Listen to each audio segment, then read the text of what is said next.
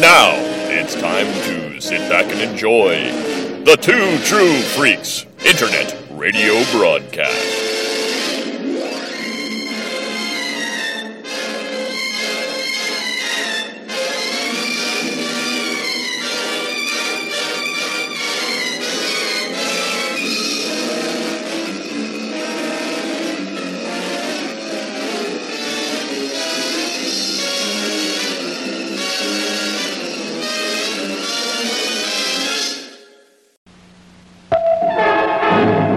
Good news and bad news, girls. The good news is your dates are here. What's the bad news? They're dead.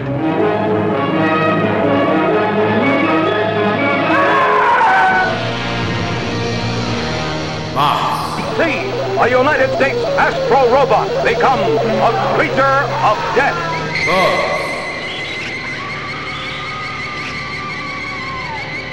And babes. We have come here to this planet for one purpose only, to acquire breeding stock to repopulate our planet. He who breaks the law shall be punished. Back to the house of pain. Back to the house of pain.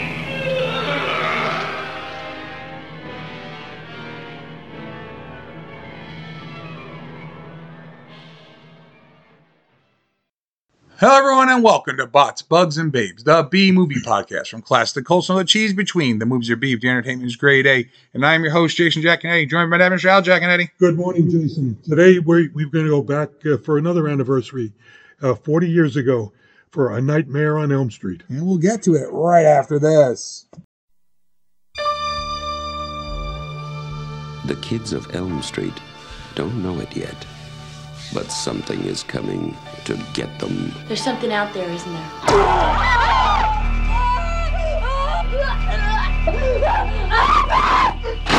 You just see cuts happen. What did that, Lieutenant? I don't know. What the coroner got to say? He's in the jar and puking since he saw it. They're gonna kill me for sure. Did you do it? There was somebody else there. He was locked in a room with a girl who went in alive and came out in a rubber bag. No one knows where it came from or who it will visit next. Nancy? There's something wrong with you. You're imagining things. Nightmare on Elm Street. Do you believe in the boogeyman? No. Whatever you do, don't fall asleep. No! She's the only one who can stop it.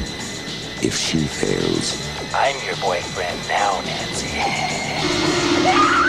no one will survive.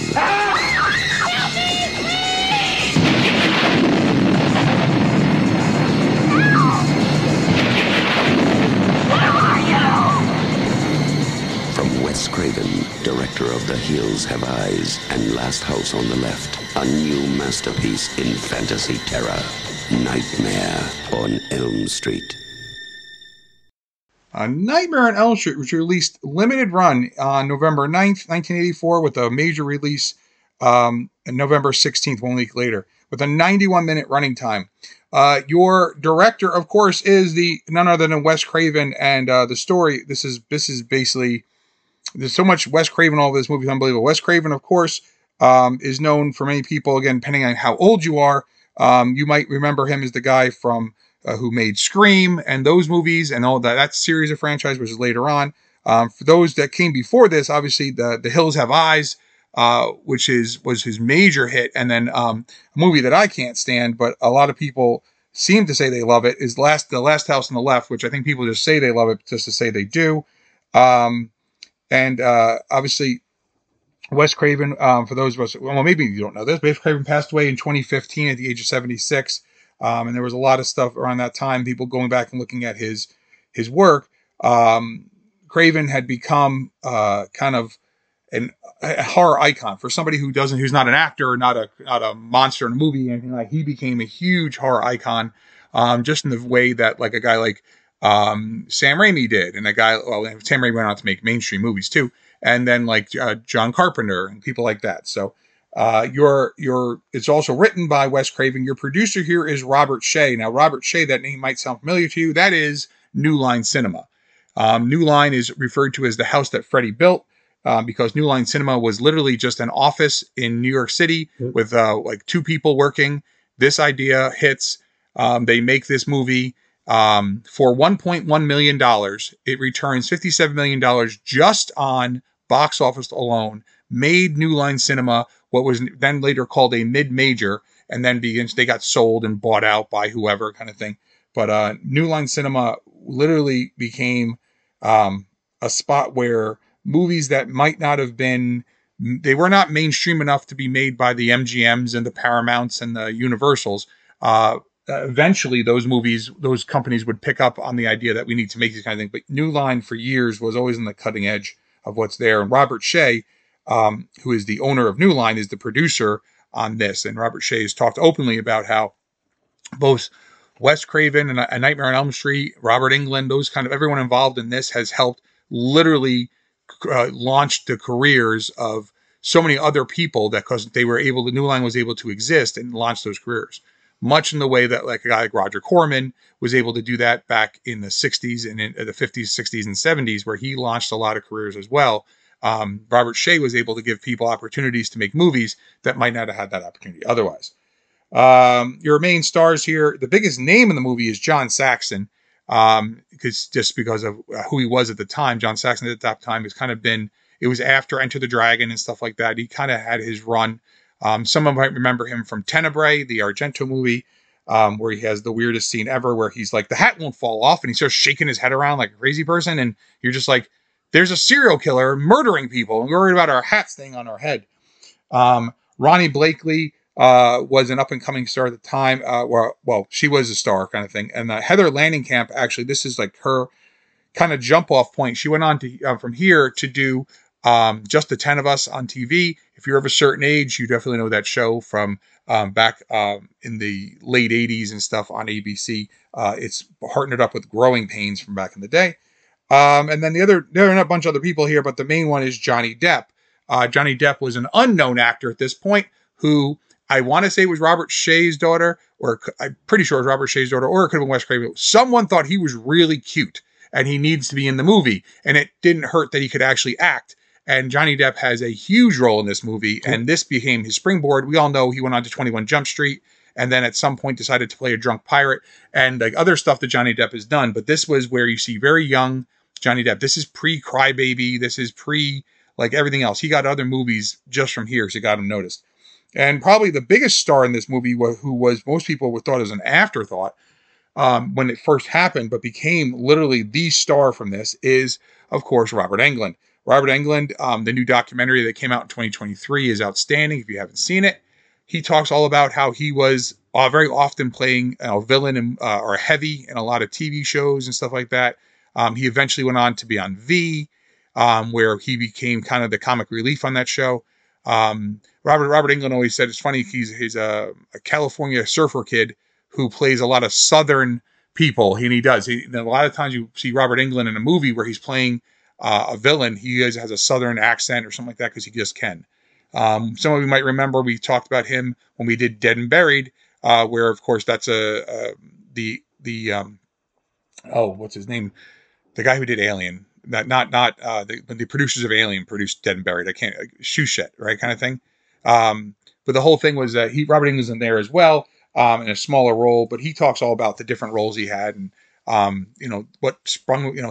Being Freddy is like the biggest thing he's ever done. But it's now made Robert Englund literally like horror royalty. He literally can do anything anywhere, and everybody's like, "Oh, that's Freddy. That's Freddy," and he's just so recognizable. Even though, let's be honest, he's wearing how much makeup in this movie. Like, he's not Robert Englund just standing there, but you can still see him acting through the makeup itself. Like I said, the production company was New Line Cinema. So New Line Cinema Media Home Entertainment. Smart Egg Pictures is also part of the same thing, distributed by New Line. And as I mentioned, a $1.1 million budget with a box office of over $57 million just on the running of this, not anything to do with good gravy. Who knows how many VHSs this has sold, DVDs, Blu-rays, how many times it's made money hand over fist. So one of the things I wanted to make sure I mentioned here, I mentioned Robert Englund here as Freddy.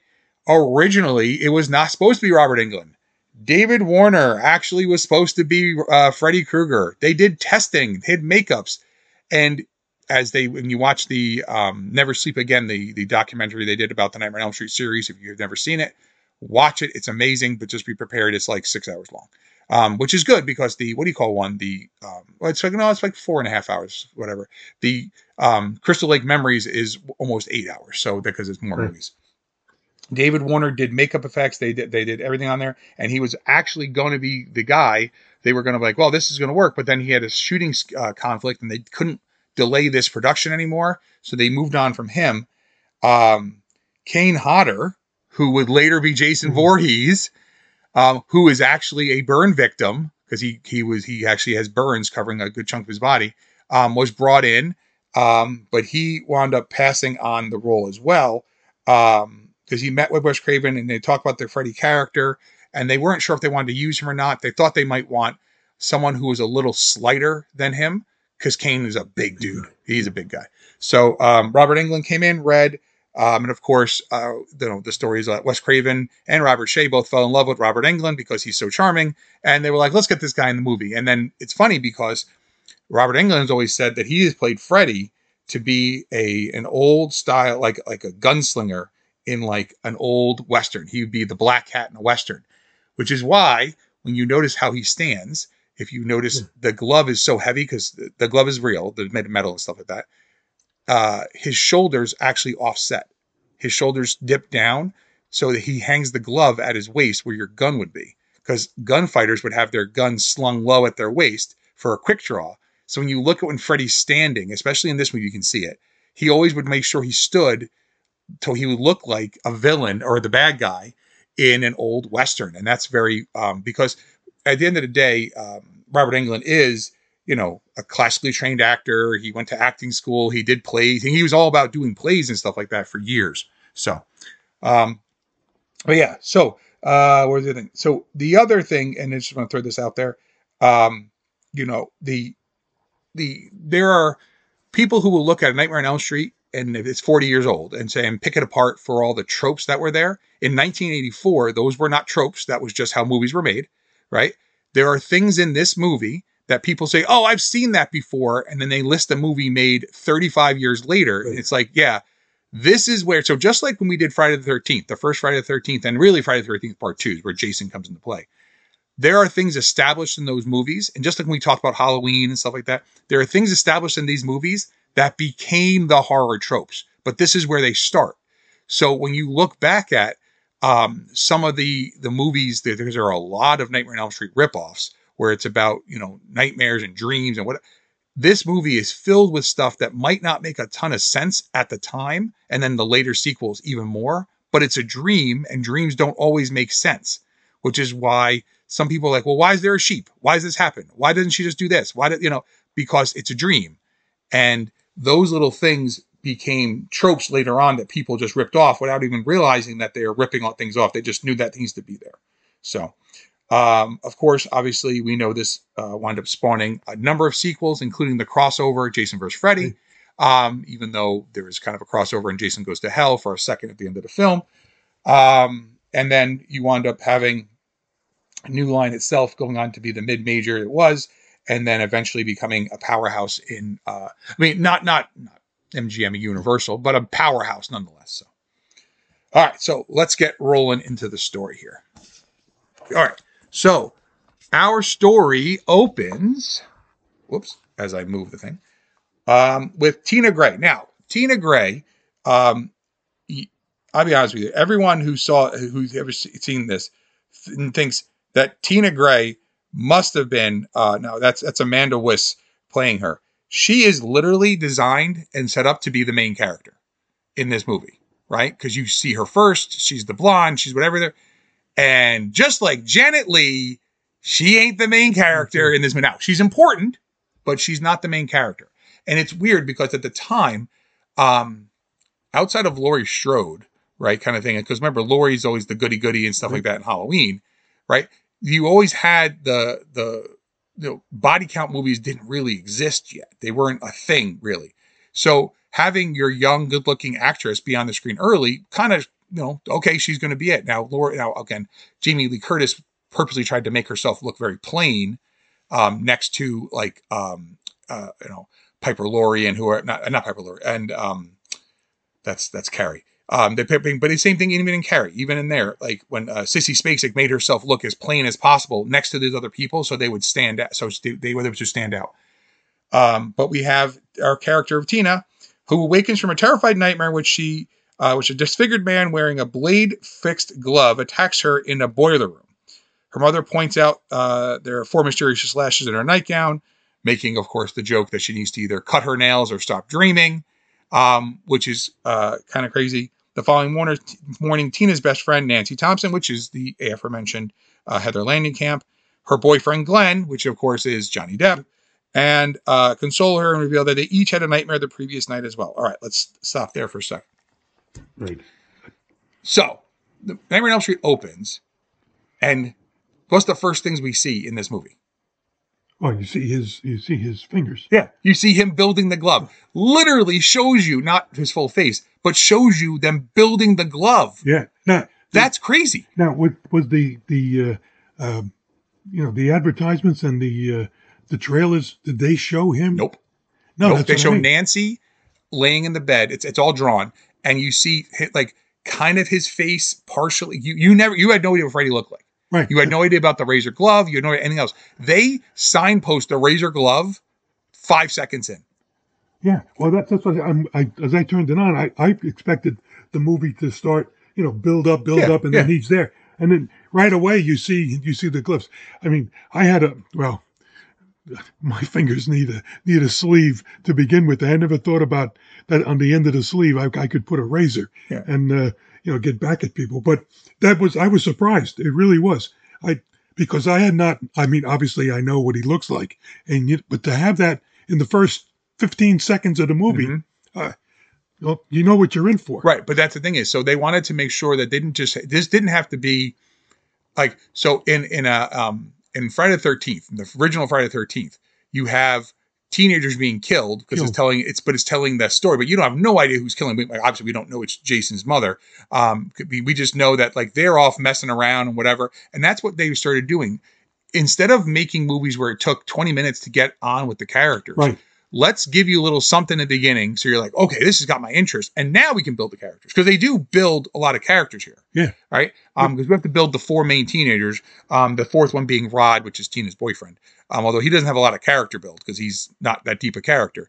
But they need to establish that this is happening, and then we go right into the nightmare that she's having, and you're like, what am I watching? Like, is this reality? Is this real? Like, why does everything look off? Things look off. They look wrong. And you're like, but it's still at the same time, it's grounded in reality. It's still a street, still, a boiler room it's still people. There's nothing insanely fantastical that makes you think it's a dream. So it looks like it's real, but that's the whole point. So, and that's one of the things that Wes Craven, I'll throw it in here. Wes Craven, again, with the writing is took a lot of stuff from his life and tied it all together. The Elm Street reference is in reference to a student film he made where they were making parodies in upstate New York, and they used Elm Street in, I think it was Rochester or something like that. He had read about refugees in post-Vietnam who would come to America, and they had such severe nightmares they would die in their sleep, and to the point where they would actually have, they would try to stay awake for days on end, and when they would finally fall asleep, they would get killed in their dream and die. Freddy himself is inspired by Robert Englund. Wes Craven had said that he he was looking out the window and some man was walking up the street and he had a red and green sweater and then staring at him. And then he scared him so much he ran away from the window. And then later he went back and the guy was still standing there staring at the window. So he's like, okay. And I guess Freddy Krueger was the name of someone who bullied him when they were younger. Like it's literally Wes Craven taking everything in his life and putting it all in this melting pot of a movie. So when you start having somebody who's directing and wrote it, who knows the story inside and out, he can put things on the screen visually that would give you, because he's not having to guess at what the writer was saying. Now, sometimes having the writer be the director doesn't always work out well. In this case, you kind of needed it because no one knew what this should be. It wasn't like this was a book. It wasn't like it was The Exorcist. Right. And someone's like, oh, and then they're going to make a movie, right, kind of thing. Or like Jaws. Oh, we're going to make a movie. There is no book. There's just what's in his head. So, but yeah, so the beginning of this movie opens differently than a lot of other ones did. It hooks you real quick. You wake up and Tina's in bed and she has the slashes through there as Freddy is slashing at her as she wakes up screaming, which already is, again, signposting some stuff later on that becomes very, very important at the end of the movie, about the idea that what's in your dream could actually kill you, or you could pull things through your dreams and stuff like that. So the next day they all, what is it? Oh, Tina's, okay. So Tina's mother goes out of town. Tina convinces Nancy to have a sleepover, and of course Glenn comes along for the ride.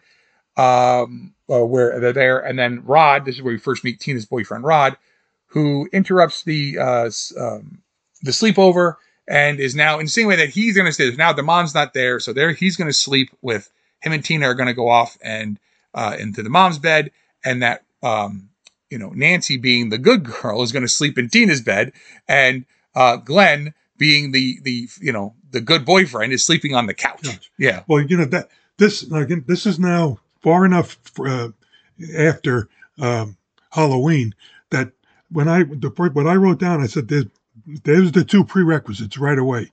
You got Rod, who initially is the jerk. Yeah, he is a jerk. Right? And the sex scene with Tina. But it's not shown. It's not as graphic as some of the others. But again, I said that. So here we are with the two prerequisites.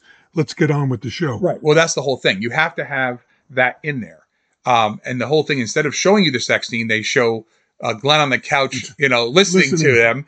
And he's getting upset because he knows that there's nothing happening for him with Nancy, which, again, is establishing Nancy as the virginal good girl, the one who's got her head on straight. She's not worried about sex. She's not worried about, whatever. She has a boyfriend, but she's not worried about all those things.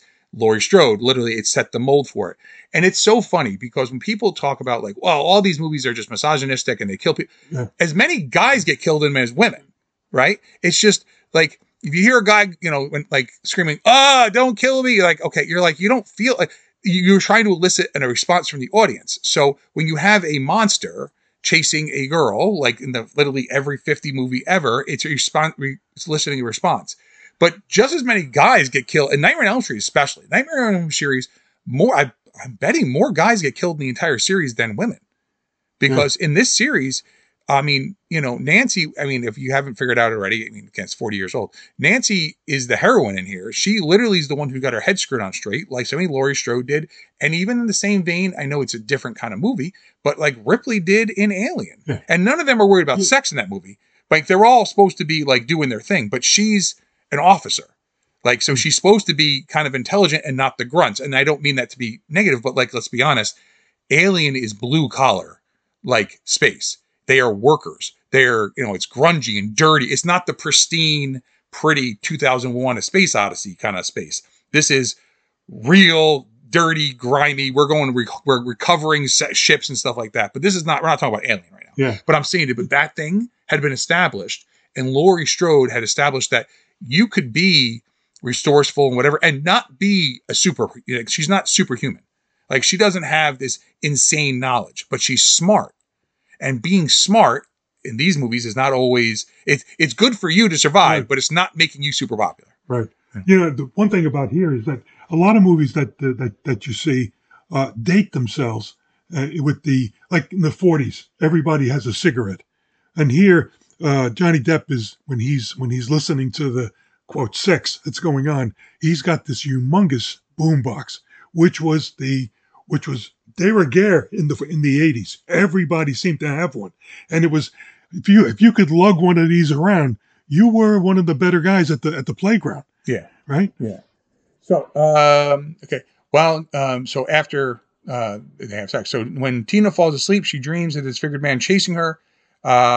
So during that chase scene, it has just some of the best stuff. Things that work by accident. So he's supposed to be scraping his nails on everything, but that his arms are long and he's scraping things. It's all by accident. Things happen by accident. And Robert Englund, watch the way he runs. The glove is so heavy that it actually changes his gait. Right. And he stands like a gunslinger. And he says he's like, well, once we got heavy, it made me stand like that. So he's thinking, I'm thinking of like old Westerns or like, because he plays, I was kidding. He says he plays Freddy Krueger as Jimmy Cagney. That's who he is. It's just, he's like, I'm James Cagney. I'm in Scarface. Not Scarface, Public Enemy. And I'm like, he goes, I'm playing like a gangster, but that's what he wants him to be. But then he's like, but then he looks like, but you stand and you're like, you look like you're in a spaghetti Western and whatever, because Robert Englund is well versed in these things. Yeah. Now I don't know, but obviously everything here has got to be done, in camera. I'm going to talk about the scene. I know. Yeah. Okay, so she falls asleep. She wakes up screaming, and then the scene you get after he's been chasing her is Rod gets out of the bed, and you see two people in the bed, and you see underneath the sheets. We see underneath the sheets Freddy fighting with her. He rips the sheet away, and it's just Tina, and he thinks that she's having a nightmare. To then, where her stomach gets slashed completely open, all physical effects, no CGI, obviously. Blood pouring out. He starts screaming. She gets carried in the air and starts whirling around. Now, that was done, obviously, with a harness and stuff like that. Right. And then she clocks. Now, everyone seems to forget this. She clocks Rob with her head right in the face. And he goes down like a ton of bricks. Now, when Rod falls into the lamp, he's supposed to knock the lamp over. The lamp shorts. And it like shocked him when he hit the ground. In the documentary, they talk about that, right? He's like, then she comes around, supposed to hit me, and I'm supposed to fall into the lamp. But they only had one lamp. So that was the only shot they had. So they had to use it. Then Tina starts getting dragged around the room. Now, this is a very old idea. Is it Gene Kelly who's dancing on Fred Astaire, who's dancing on the walls up on the ceiling? That exact thing. So they start turning the room, right? Yep.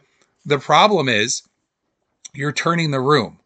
Well, what's all over the room on the floor now is all the fake blood. They're turning it. So the blood's running and running and running. And so they're turning the room and they turn the room way around. And then, of course, it's a stunt woman dropping onto the bed, right? But when they turn the room, that effect has been used several times in the Nightmare on Elm Street series. Because that's something that can't happen in real life. And that's what sets them apart. So like in a Halloween movie, Michael Myers, no matter how much he's chasing you, the room's not going to start spinning. Right? Jason Voorhees, the room's not going to spin. Chucky, the room's not going to spin. But in Freddy Krueger's world, 100% the room, you could be dragged up there because you're in a dream. And it's all happening. And he got, that scene is, and then what happens is they shoot Rod here, and they shoot the scene, and they impose him later. Like he's shot kind of in front of the camera. But that's all filmed. And it's guys physically turning it. Well, this harkens back to some extent to The Exorcist. Yep. When Regan is manipulated by the devil all over the room. She's thrown around and done whatever. Yeah. Well, and a lot of that was done. Well, they did that with the board. She was on a board and they were pulling her back and forth, which really actually hurt Linda Blair, physically hurt her. But but they wanted to make it different. So the levitation and stuff, when she's spinning, you're like, okay, but now we got to make it look different. When we make it different, we start dragging her around the room, and no one had seen that. No, I guarantee that popped the whole audience. It's a very effective. I mean, you talk about a jump scare. This was one where it's continual. It just keeps going and going. It's not like, bam, it's done in less than half a second. Yeah. And she's getting dragged all around, screaming because she's still getting cut up. And Rod's screaming. And that's when you get Nancy and Glenn trying to get in. The door's locked. They can't get in. She falls. Then they drop her back. They come back in. Rod has run away. And there's Tina's prone body, blood everywhere. I mean, you now have no idea what to think because Rod's kind of like, he's a jerk and kind of, they are friends with him because they probably have known him their whole lives, but no one really kind of likes Rod a whole lot. Yeah. And they don't know if they can trust him because he carries a switchblade on him and he kind of is the guy who probably gets into trouble.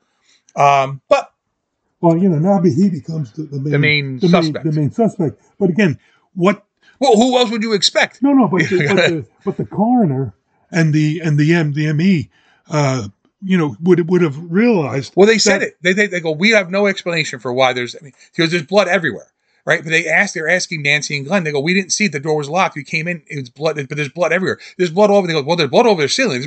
There's blood everywhere. They don't understand how there's blood everywhere. Right, but she's dead. Yeah, but but he's the obvious. It has to be killer. But again, you would think the ME would have realized that his little switchblade could not have cut Well, they don't know what he cut it with. They're saying they don't know what he used. Right. But they don't know that it just was a switchblade. He could have had something else with him. That's what they're saying. It could remember, there are razors on the end of his finger. So if he had a straight razor or something like that, he could have cut her up. They don't know that all four happened at one time. They don't know that she was. They just know that there's blood literally everywhere. There was a scene just before when Tina comes out of Nancy. Nancy comes out of her nightmare, which is really an effective scene. Oh, okay. She's laying in bed and there's a crucifix in behind her, and the crucifix falls onto the bed, and then there's the visage of Freddy pushing through like coming through a gauze. Yeah. And then she wakes up and picks up it backs away. Yeah. That's very effective. That scene has been ripped off so many times. Yeah. Literally, I wish I was kidding. The poster for the Frighteners literally is that ripoff. Yeah. But what happens? The cross falls off the wall. She's holding on to it. Then Freddy's able to come out. When she wakes up and goes back, she puts the cross back on the wall, which keeps him out. Which, again, Freddy Krueger and Catholicism is not a thing in these movies. Not a vampire. Yeah. But it's just the idea of the good and the wholesomeness that Nancy has. She's not doing something wrong, but she could still die. Yeah. So that's the crazy part. It's just because she's not having sex or doing drugs or whatever, she's not doing anything wrong, she still could get killed. Yeah. Which is what every other movie we've seen, again, in this genre, right? With that, they were kind of it became, if you're having sex or you're the one doing the drugs or you're doing whatever, you're going to get killed. That's not necessarily in Friday and Nightmare on Elm Street. That's not always true. Yeah. I was when I saw that scene, I said, is the cross the effective cancellation of Freddy? Can she wear a cross would that stop him? No. And the answer is no. Yeah, because he's not a vampire. Right. But the whole point was, it was just trying to show you that it's just trying to reinforce again that Nancy is the one who is, she's kind of keep her head about her. She's trying to be there for her friend. She's always looking out for people. She's not looking at, well, my boyfriend's here and I could be shacking up with him because no one knows where we are, kind of thing. All right. So, forces herself in the room, flee as Nancy and Glenn awaken to find Tina. Okay. The next day, Nancy's father, who is Don Thompson, which is, of course, John Saxon, they use Nancy as the bait to lure Rod out, and they arrest him despite his pleas of innocence. So at school, Nancy is in class. Who's the teacher in that scene? Do you know? That's Lynn Shay. That is Robert Shay's sister. Okay. You would know her from all the Insidious movies and every other movie she's been in. She's the old woman in all the... old woman. Okay. The medium, the one who comes to her house. But Lynn Shay has been in hundreds of movies. Yeah, but the name didn't ring a bell with me, and obviously she doesn't look like the woman from Insidious. No, she looks exactly the same, actually. Just look, if you would think she's of somebody older. 40 years later, yeah. But like Lynn Shay has been in a ton of movies. And again, it's kind of easy when your brother's making the movie. Kind of thing, hey, you want to be in it? Sure. And she never has a huge role. In the Insidious, she's much more important. Because remember, she's the one who's helping them find, the son and what. Oh, if you haven't seen Insidious movies, there's like 9 of them. Catch up. So not 9, there's 5. But still, like she's in those kind of things. But she's making movies for years. But she's the English teacher here in her little role, right? Normally, what would happen in movies after this, the English teacher, the professor would be like Wes Craven, or it'd be Robert Shea, or it'd be, because they would always stick themselves in some small role a lot of times in the Nightmare series to just be that little, first of all, you don't have to pay yourself, and because you can just work for free, and you're on the set anyway, and sometimes they would stick themselves in, but Lynn Shay is somebody who they would stick in these kind of roles. And the same thing, would do that? I mean, Roger Corman was notorious for using the same people over and over again. Yeah. I mean, and I don't mean just Dick Miller, who was in like every one of his movies kind of thing. So she falls asleep during English class. And then she dreams that the man chases her into the boiler room where she is cornered. Now, there are scenes in this thing that have been ripped off again and again also. Tina in the body bag. Like, okay... Like, I'm not saying that they invented that scene, but I'm just saying, have you seen Exorcist 3? Because there's a scene in there really that's almost shot for shot. Yeah, well, Exorcist 3 is years later. Right, years later. Well, again, an effective scene is an effective scene. But it's used differently there. Yeah. But I'm saying is, but a body in a body bag being dragged around, like in a clear body bag, not a black corner bag. Right. A clear body bag. That's very effective that here. has blood. Not just that, it's everything blood and then eventually the rot and everything else that comes out of there. Of course, the hall monitor is wearing a Freddy sweater. And of course, when she's dreaming, and the famous line, "Screw your pass," that kind of thing, which is funny because Nancy not supposed to swear, right? She's supposed to be wholesome and good, right? Yeah. Because no one would say "screw your pass" kind of thing. But like it's the obviously she's dreaming because the hall monitor then has the line. She has the Freddy glove on. And then we start learning more kind of about Freddy, but we don't know we kind of know there's a guy. He's got a glove. We got all that. He's killing people. He's clearly disfigured. I mean, Tina rips his face off at one point and has the fake looking skull underneath, but that's what Dream would be. Like, this is things that, like, Freddy's even able to, like, with Tina, he takes it and he chops his fingers off and shoots green blood. Like, why is it green? Because the fingers are back, but it's a dream. It's not real. It's like, so that's why it's for everybody. If you're watching this movie, you get, if you're not really into it to begin with, it's a little confusing. Well, because now, you know, the initial dream, she wakes up with her nightgown slashed, and it's slashed with obviously the four fingers of the glove. Right after this scene, when she comes up, she's got a burn mark because she's being chased again through the boiler room again. And so, what's real and what isn't real? She burns herself on the pipe to wake herself up. Yeah, she's like, she's got to wake up. And she burns herself on the pipe. So Nancy's now realizing, I can hurt if something happens in my dream, it's going to happen in real life. So because Nancy has started to figure out that Rod probably didn't kill her, right? He was there, but he keeps swearing there was someone else, that all this happened. And it's just the amount of blood that was everywhere else in the room. Rod still got blood on the next day. So how do you get where'd the rest of the blood go? You know what I'm saying? So it's one of those things that Nancy's starting to piece things together. Which is great because that's the whole point of it. Because you as an audience kind of know more than she does. So you're kind of like, well, how's she going to get you know more than the main character, and she's catching up to you. And she's starting to figure out, he can hurt me in my dream. I can't hurt him. But what if I could pull, so I got burned and I came out of it. And that's when she wakes up and she leaves class and whatever. You're like, she's starting to kind of put together, like, things that are happening there can hurt me. But if I can somehow get things out of it, maybe I can hurt him. And that's when you see the gears start turning with Nancy, because she's smart. That's the whole point, that she's starting to figure it out. Where are we here? So she burns her arms in the pipe. The burn startles her awake in class, and she notices a burn mark on her arm. Nancy goes to visit Rod at the police station, where he describes Tina's death along with his own recent nightmares about a man stalking her in her dreams, leading Nancy to believe the man is the one who killed Tina. But of course, no one's going to believe her, because who believes that someone in your dreams killed you? You're like, it's a dream, but it's, what connects the, the two girls and Rod with the same dream? Because even Tina had a dream that she recounts, that is the man. Yeah, they all have the same thing. All the same thing. Yeah. I mean, but Johnny Depp doesn't have the same dream. And because he's like, why is he the outsider and the other three characters all are dreaming the same dream? Yeah. It's not explained. It's not explained. Well, it is eventually explained and then later expanded upon. Yeah.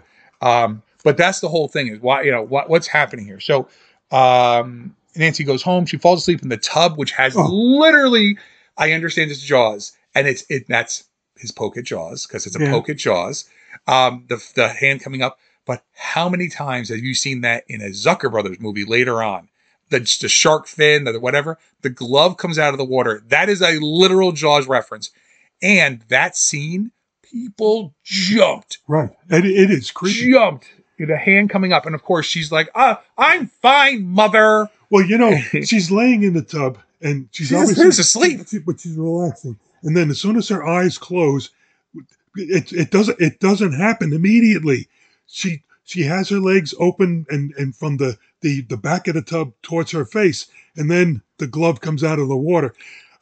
If you've taken your girlfriend to the movies, that is probably the biggest jump scare that will ever happen to that girl in her life. Unless you saw the end of Friday the 13th, the first one, where Jason jumps out of the lake. Literally, people had heart attacks from that.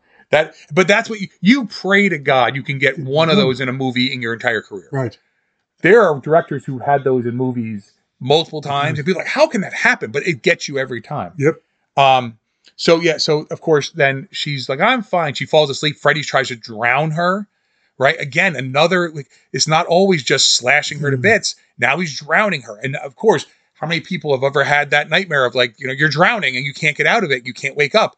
The classic ideas of these nightmares that, like, it's a nightmare of you're being chased and you don't know where you're going, or you can't run because of whatever, or you're drowning, or you're falling, or like they play on all of the classic nightmare tropes that are not tropes, that are nightmares people actually have, because it makes it real to you. It makes someone say, oh my God, I had a dream about drowning one time and I woke up barely able to breathe. Yeah. So she's drowning. And then of course she wakes up enough to get out of the tub when her mother's breaking the door down, or opening the lock on the door. And she's like, I'm fine. I just slept getting out of the tub. Because now she's realizing I really can't fall asleep. Like, even a couple of seconds of falling asleep could mean the end of my life. Right. That is a direct nod, even though Wes Craven has never said that, but it becomes very, very clear at that point. That is exactly Invasion of the Body Snatchers. Think about it. Yep. All you got to do is fall asleep for a second. They're in the cave. She falls asleep. She wakes up and she's not her. And you're like, oh my God. Like, you have Invasion of the Body Snatchers, to me, is one of the greatest movies ever made, period. That little bit there at the end, people are like, oh, well, how could it happen so fast? Because that's how fast it can happen. You only fall asleep. I mean, you could die in a bathtub. You fell asleep. You've drowned easily. That could happen. Fall, hit your head, whatever. Right? She only falls asleep for a minute. Yeah. And she could die. But you didn't need the pod to be right next to her. Right. Like, because Well, now it's gotten to the point where it's now spread.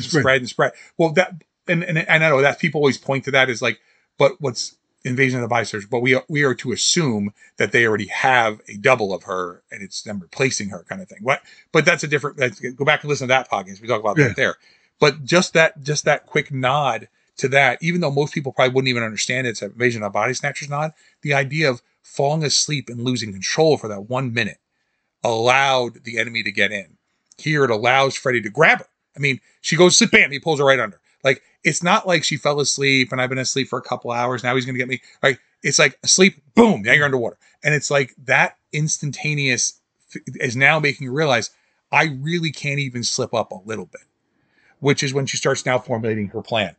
Where is it? Nancy sees, where are we here? Okay. I just skipped over the whole thing. Okay. At home, Nancy falls into the tub, nearly drowned, and then realizes that she relies on caffeine to stay awake and invites Glenn to watch her as she sleeps. In her dream, now she falls asleep. She sees the man preparing to kill Rod in his cell, and then he turns his attention towards Nancy. Nancy runs away and awakens up when her alarm goes off, and she's ready to kill Glenn because he fell asleep in the chair, and he's not having the nightmare, so he's like, oh, what's the big deal? Like, let her get some sleep, right? And she comes out of there, and she has like some of the shrubbery, some of the whatever. Like, there's stuff. She's pulling shit out of her dreams. So this is when she's starting to realize, wait a minute, there's stuff here. Not overtly saying it, but now there's part of the ivy from outside. How'd the ivy get in there? It's because she's grabbing it as she's trying to get away from him. Right. And that's the other thing is when she wakes up in the hospital. Wait, we got to get there. That's coming up. Yeah. I mean, but this starts it with the shrubbery. That's how that. Yeah, she has an idea that I can maybe pull something out of here. She's getting closer. I burned myself in my dream. I burned myself for real, without touching anything hot. I pulled some stuff came out with me here. Maybe it's something else, and then you start having. So Nancy runs away. Okay, wait. So they go to the police station. They want to see Rod. They're like, he's fine. Like, no. And what happens is he's asleep. And he starts screaming, and they all try to go in there, and he's hung. Yeah. So the thing is this: they're like, well, he hung himself. There's no way he could hang himself. That's a great scene. Again, these are all practical effects. Yeah, that's okay. So it's a wire. I know how to do it. So he's laying. There's a wire pulling the sheet across, or whatever, and then some of it's filmed in reverse. Right. Is him being lowered instead of raised, and whatever. But it's all a harness behind him, and he's being raised and lowered with a harness. And it's not actually, but the sheet moving with no hands, really effective. Yeah. Especially for 1984. Now it'd all be CGI. It'd look like garbage. Exactly. Yeah. Yep. So, At Rod's funeral, Nancy's parents become worried that she's describing her dreams. Her mother, Marge, takes her to a sleep disorder clinic, where in a dream, Nancy's able to grab his fedora, and it has his name, Fred Krueger, written inside of it, and pulls it into the real world. It also gives her that streak of white hair. Now, the streak of white hair, I'm not saying that's eventually would become a nod from Sam Raimi, but let's be honest, Sam Raimi and Wes Craven and these guys are all kind of going back and forth each other. Ash, when he eventually sees the Evil Dead in the part 2, gets a white streak in his hair, which goes away in the sequel, but he gets a white streak from how scary it is, because it's so scary to Nancy in the dream that she actually put a white streak through her hair. It's saying this is real horror. It is. Could that have been? I mean, could that have been another? It's a nod to the Bride of Frankenstein. It is, but to say that it's so scary that it turned her hair white, that's the whole point. I'm going to guarantee you, Sam Raimi then said, "Oh, you think you're scary? Let me show you what scary is in Evil Dead 2." So, for those who don't know, at the end of Evil Dead 2, Evil Dead 1 and Evil Dead 2 is the exact same movie. At the end of Evil Dead 2, when the Deadites, when he opens the door and it grabs him, the tree thing grabs him, there's a white streak goes right through his hair, and it's a direct shot at Wes Craven saying, "Wait, you're not scary. This is really scary." For those of you who don't, I've talked about this stuff before. The whole idea of in The Hills Have Eyes, the Jaws poster with the slash through it, saying to Steven Spielberg, "You're not horror, I'm horror." That's Wes Craven. Of course, the Hills Have Eyes poster is slashed in Evil Dead, which is Sam Raimi saying, "You're not horror, we're horror." And in a minute, we're going to talk about how Wes Craven got back at Sam Raimi in a minute, saying, "You're not horror, we're horror. You're a movie. You're safe. We're horror." Because what is Nancy watching on the screen? She is watching Evil Dead. Yeah. And she's watching Evil Dead, and you're like, okay, it's a TV. It's a little black and white television. You're not horror. We're horror. And the reality is this. Anyone who's seen Evil Dead by that point, 100% was like, "That's Evil Dead." You knew it immediately. Yep. It wasn't like some rando scene. It literally shows you Ash. It shows you whatever, but it's, but it's what it is. Yeah. At this point, when she has the hat. Yep. But why it was? I say this: the people that are in the movie. Why don't you believe her? Well, because she pulled the hat out of a dream. Well, yeah. Well, that's what I'm saying. No, but that seems nuts. But when she's in the bed, nobody gave her a hat to bring in. But nobody believes. They all think that she's imagining this to almost that she's going completely insane. Well, the mother says it. Well, I don't know how you got the hat. I don't know how you did that. Like, as if she is tricking them. As if she's lying, trying to pretend that this man looks like this, and she now somehow has the hat with her, and she's tricking them so they believe her because she's desperate for them to believe it. The mother just wants her to go to sleep. Yeah, and that's when she's like, his name's Fred Krueger, and you could see it in the scene when at Rod's funeral, John Saxton and the mom, right, kind of thing. That when she's describing, he had knives for fingers, and they're just like they immediately right across their face. They knew exactly who it was. They knew it was Fred Krueger. They knew it is. Yeah. And we find as the movie continues on, you find out why. Well, right, but I'm saying, but they know, but we know, they now know, but Nancy's not aware that they know. And then this is when the mother tells her. They go down to the boiler, and So the mother goes crazy, barricades the whole house, rips down the trellis, bars on the window, everything is locked, right? The whole thing, right? So she now takes her down there, and in their furnace, which that I don't understand, but I get the idea of it. She has Freddy's glove. And you're like, I don't know if I would keep that. Like, I'm a memorabilia guy, but that might not be. But having a child molester and murderer that you hunt down and burn alive and kill might not be the souvenir I would take from that. But what do I know? I wasn't a parent in 1984. I was 6. So she has Freddy's glove, which of course is signposting later in the movie when the glove's missing. And that's what the whole idea that now we're in a dream, right? Because he's coming for his glove back. And so we now have, Marge explains that Freddy was an insane child murderer. Okay, so he's always been a child murderer. They kind of veer away from that in the later movies because they started making kids pajamas and stuff like that. And that was kind of like, marketing Freddy. But they talk about is hinted at here and later that he actually is a child molester too, which they eventually just drop entirely later in the series.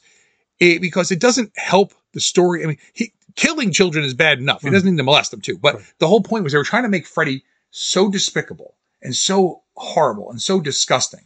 And yet, this is what I find so funny. Because Doug Bradley talks about this all the time. Doug Bradley, for those who don't know, is Pinhead. For those people who don't know who Doug Bradley is, that's Pinhead.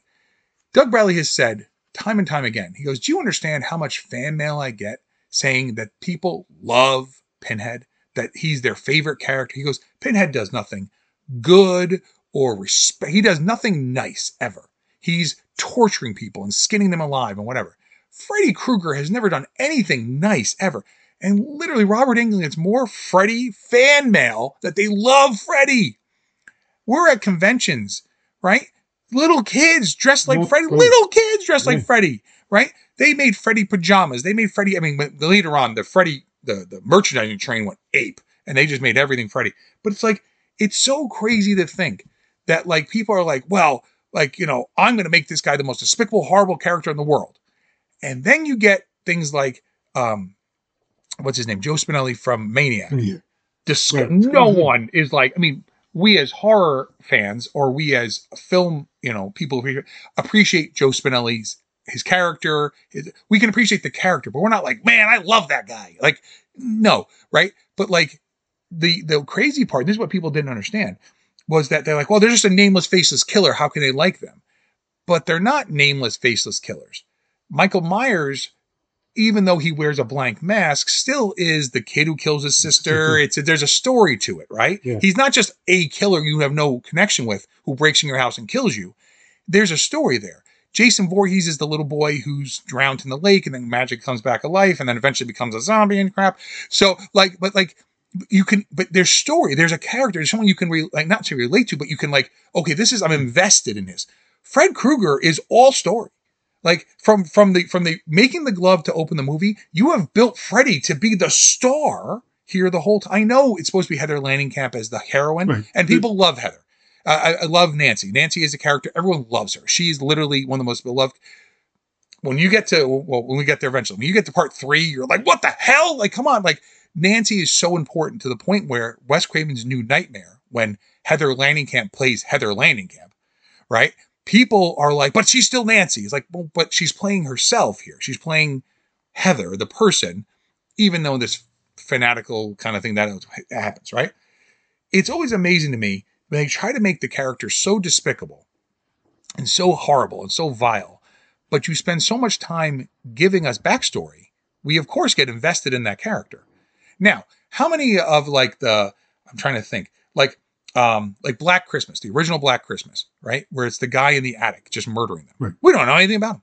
He's just a guy killing girls. Do you feel for him? Nope. You don't root for him. Nothing. He's just killing you. You want to see cool deaths because you're there because you're a horror fan, right? But it's like, you're not like, man, I hope that guy gets away. I mean, he does. But, kind of thing but you're not rooting for him, right? It's not like you haven't invested time and money or time and energy in him. It's not even like Silent Night, Deadly Night. Like, we've watched that kid go from a little kid, get abused, his mother gets slaughtered. You're rooting for him. When he's slaughtering, you're like, well, yeah. But that's what I'm saying. You spent so much time building this character, and then they're like, why do people like him? Because you built him. Don't build him into a character. But what you actually get at this point in time, in the 80s, okay, all of these different characters, your generation is now seeing as 6, 8, 10-year-olds, these characters. And you relate to them because they're cool. Well, they're cool, okay? Yes, yeah. I mean, all of the critics on these movies, I would bet if you went back... They hated everyone. They hated everyone. Movie. So the adults didn't like it. So as I don't want to say revenge, but as I'm going to like them. If this movie bombed and it didn't make the money it did, would there be all these sequels? The same way with all the other ones. But once the younger generation at that point, including the 13 and 14-year-olds, hooked into this. It became a phenomenon. Oh, yeah. And now it's $1 billion industry. Right, that's right. And now the money signs are up, and so you're inundated with it. Yeah. I mean, we've been to conventions, like you said, and it's an easy costume for even a 10-year-old to wear. Dirty pants, a Christmas sweater, a green sweater, and a face mask. Even if they even have the face stuff on. Even if they even make makeup on their face, it's just a hat and a glove. Just a hat and a glove, but they would wear the plastic. Or they put the makeup on. A lot of makeup. And the glove, and they sell the glove. Oh my God, yeah. Well, I had a glove. Yeah. So, but what I'm saying is this. So think about this, right? Like in The Exorcist, right? You're not rooting for the devil. You want Regan to survive. Different kind of horror. In The Omen, you're not rooting for Damien, right? I mean, by the time you get to like Omen 3, you're like, look, they got it coming. At this point, like you didn't see this, kind of thing. Like you're not rooting for him to kill his mother and the unborn child and what. Like, I mean, you're just so like, oh my God, like it's so evil. Like, but they want to create that evil, but you can't create that. You can't give that much backstory to that evil and make the character, look cool. Right. And again, in The Exorcist, we don't ever see the devil. Right, we don't see the devil per se. I mean, Regan's possessed. We got the face on the wall. But like, you're rooting for Regan to survive. You're not rooting for her to annihilate because she's not doing it. She's just a vessel. It's much in the way of like a newer movie, Pope's Exorcist. Right? We're not rooting for the thing possessing the poor child. We're rooting for Russell Crowe to defeat the thing. Right? But here, as much as people are rooting for Nancy to defeat Freddy, right? At the same time, you're like, oh, pretty cool. And this isn't wisecracking joke Freddy. This is still, because she says, she's God. He goes, this is God. And he's like, it's little lines. But his best lines don't happen until 2, 3, 4. Like, by then you start getting, you're all my children now, get ready for prime time. Like, things like, okay. Like, those lines that became headlines in Cinefantastique, in Fangoria, in like, even in like the trade papers, that's what it becomes, right? You're all my children now, which is from part 2, which is the weakest of the problem, right?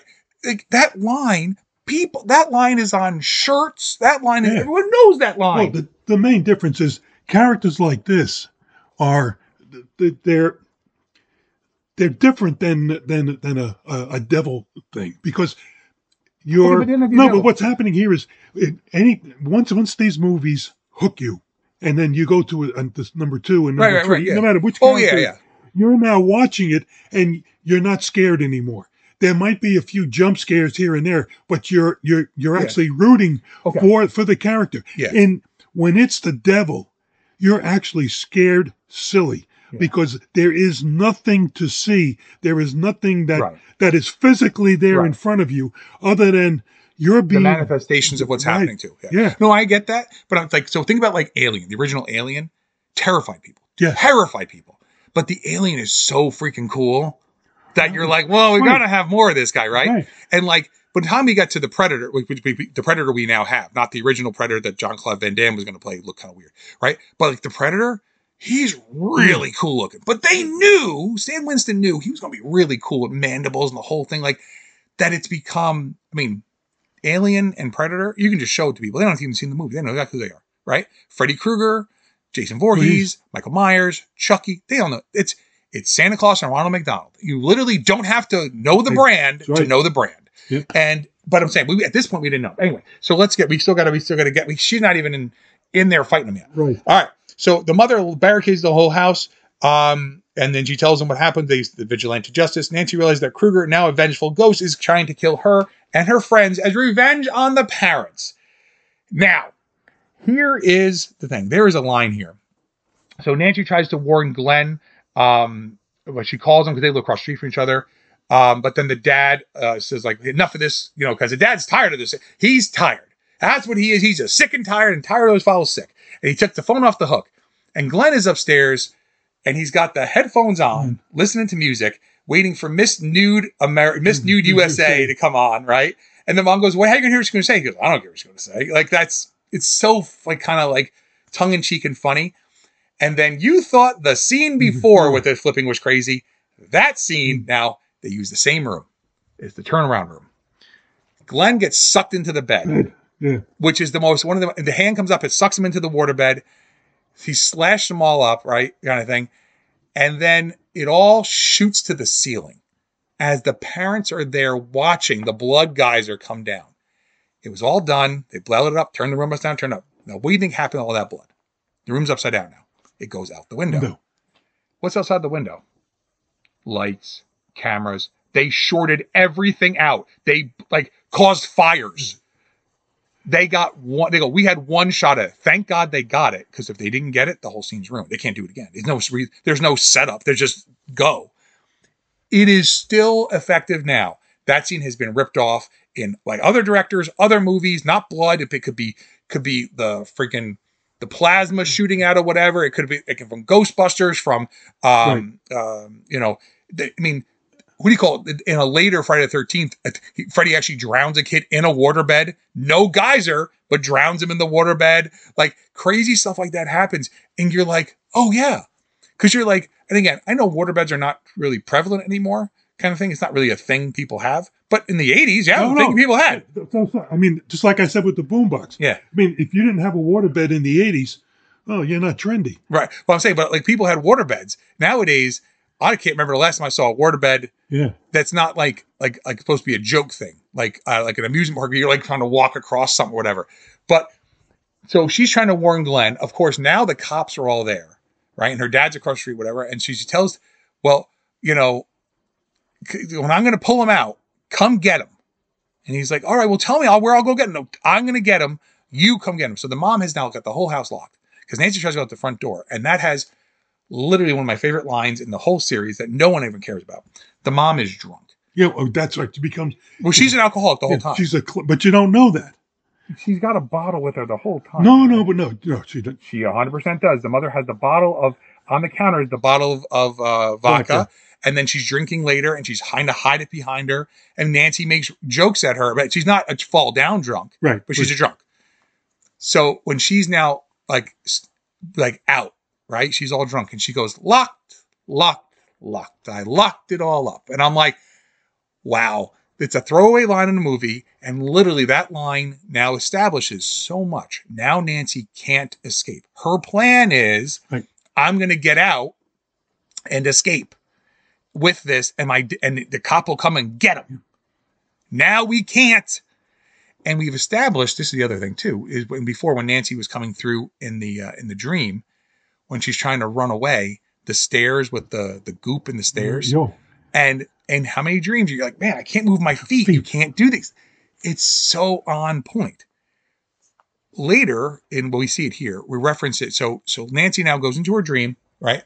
So where are we here? So Nancy tries to call. Okay. So the booby trap. So she's reading the book, improvised booby traps, and personnel. I forgot what it's called. Yeah, but it's basically how to make booby traps, and that's earlier in the movie. Yeah, she's reading it. Yeah, but the whole movie, if you look through, when you back and watch the second time on this movie, and I've seen this movie dozens of times, it literally tells you everything that's going to happen. They signpost everything. Yeah. Well, again, but you don't know you're signposting until it's later. This is a teenage girl who's somewhere, maybe a junior in high school.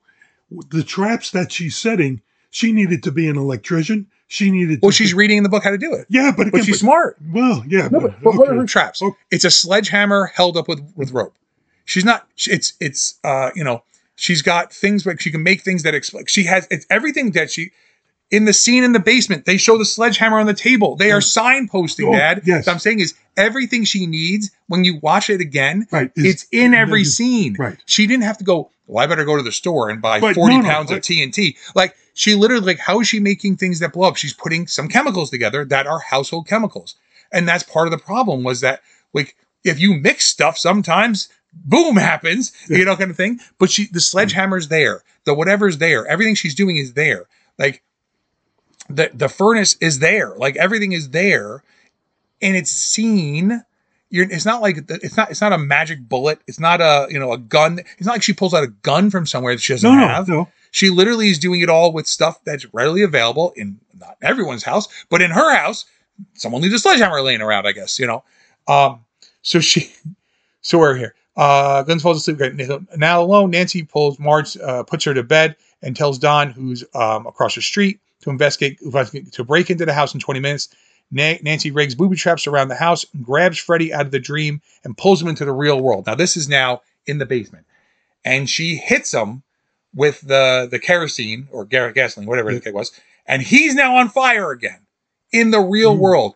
But the best is when she pulls him through, when he realizes, oh no, like this is a problem. You can see it. Robert Englund, through the makeup, sells that scene because she pulls him through and he's now there and he's like, and he looks around and it's just that real quick, but it's like, oh my God, he just 100% sold. Wait, now I'm not in control anymore. Now I'm in the wrong place. And he still wants to kill her, right. But he's like, uh-oh, now in the real world. And that again, throwaway lines and throwaway scenes that mean nothing to anybody on the first view or even the second view. But when you've seen the movie 10 and 12 and 15 times, right? Those little things, you're like, exactly. That's what needs to be there. Because if it's not there, your eye would say it's wrong, but your eye doesn't notice it when it's right. So she pulls him through. She hits him with the thing. She knocks him back down the stairs. And the stunt person fell down that flight of stairs on fire. Well, I give them 100% credit because that's hard to do. Right, again. And it's not like he's a huge guy, so you can have all this padding on. He's skinny. Yeah. Like there ain't a whole lot of padding. But the fire's real. The fire is real. Yeah, I mean this isn't CGI. This is a real guy running up and down with the with flames and engulfing his entire body. Yeah. So she locks him in the basement, rushes to the door for help, screaming for help. Now they get across there. And there's now smoke coming out, right? So, of course, now the police arrive. Freddy has now escaped the basement, and they're like, where is it? There's a fire down here. And you see, and this is a straight callback to earlier in the movie, when she's running, her feet go into the goop. Now, what are the feet? The feet are now the fire. His feet set fire to the carpet, almost in the exact same pattern up the stairs. It literally is a direct callback. Which people, I guess, so she goes upstairs. So now he realizes he's upstairs. Now he's in the real world. He's going to kill the mom.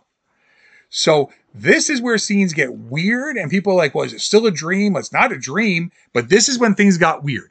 And at the end of the movie, I'm going to explain why that's like it is, because that's really weird too.